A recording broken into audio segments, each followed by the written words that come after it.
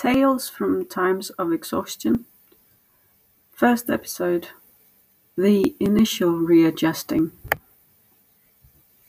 I wish my body collapsing on me would be as intriguing as this house collapsing. But it's really not. It's been coming and it's understandable, but it's still frustrating and depressing. I had hoped to catch it in time and I slowed down, but no luck. I am now trying to settle into the state of things. Readjust to the current level of tiredness, pain and cognitive limitations.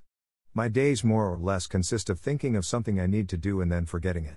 This include basic things like eating, drinking, getting dressed or going for a pee.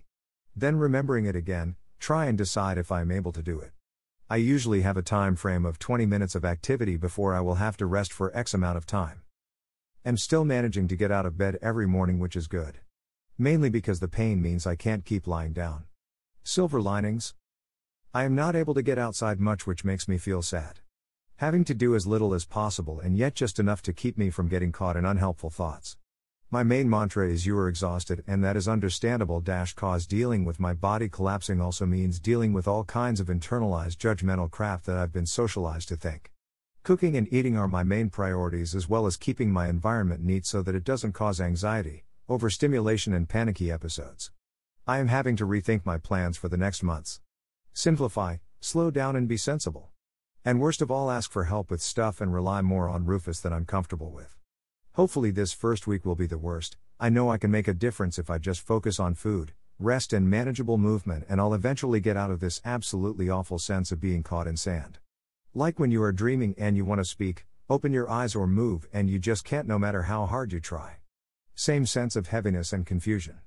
Then I'll just have to wait and see how long it takes to recover to a more acceptable level of limitations.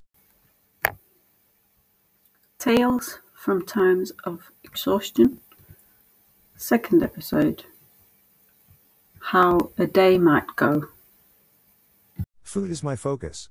To eat at least 2 good meals throughout the day. But this takes a lot of planning. No energy for spontaneous creative cooking or hours of shopping and preparations. Also, I have to cook things I will actually eat, which can be tricky as my desire for food is diminished and changeable. I don't want to eat junk food. It's tempting, quick and comforting. But I know it will prolong my exhaustion if not make it worse. I do allow myself to have treats like ice cream because it helps my mood. Overall, I try to get vegetables and protein into my body.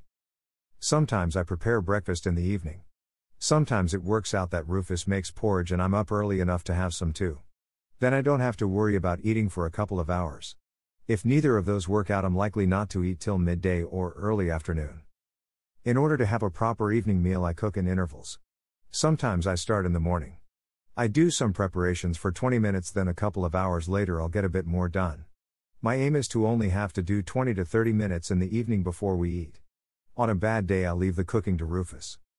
I try to slowly stop or lower my intake stuff I know can be straining for my body to deal with. Caffeine, sugar and dairy. One thing at a time. Caffeine is usually the easiest. Sugar and dairy I just try to minimize as much as possible without going cold turkey. I lose my sense of time. I'll get up between 8 and 9, figure out food in between rests, and suddenly it'll be afternoon. I try and remember if there's anything urgent I need to do or messages I need to respond to. I might get 1 or 2 things done, like a wash or some writing, before it's time to do the last preparations for dinner. We eat around 7:30 p.m. or 8 p.m. and then I rest again. Getting outside is tricky, too much going on, noises, people and bright light. It's easier if I go with Rufus or a friend, or if I have a task like getting cream from the corner shop or checking on the plants in the garden. I try and get out at least once, doesn't matter if it's just 10 minutes. On a bad day I don't get out at all and I don't always realize. Any energy I have after sorting out food I spend on tidying and washing up. External chaos causes me anxiety and panicky feelings which are draining, so I try to keep things around me as non-stimulating as possible. Any rest I have usually means half lying down on the sofa and watching something.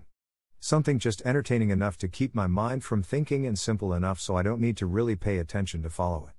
I need to be in a state somewhere between distraction and low-level stimulation.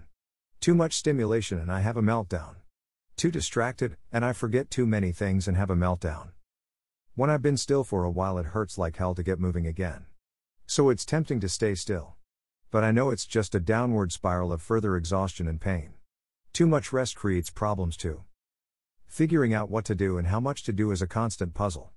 I have to try and trust my experience of having gone through this before. Because a lot of the time there is no instant effect of anything I do. No relief, no sign that it is helpful. So it's hard to stick with what is sensible and what I believe works. Daydreams of drug-induced highs or oblivion starts coming along. Dealing with physical exhaustion is as much about looking after my thoughts and feelings as it is about looking after my body.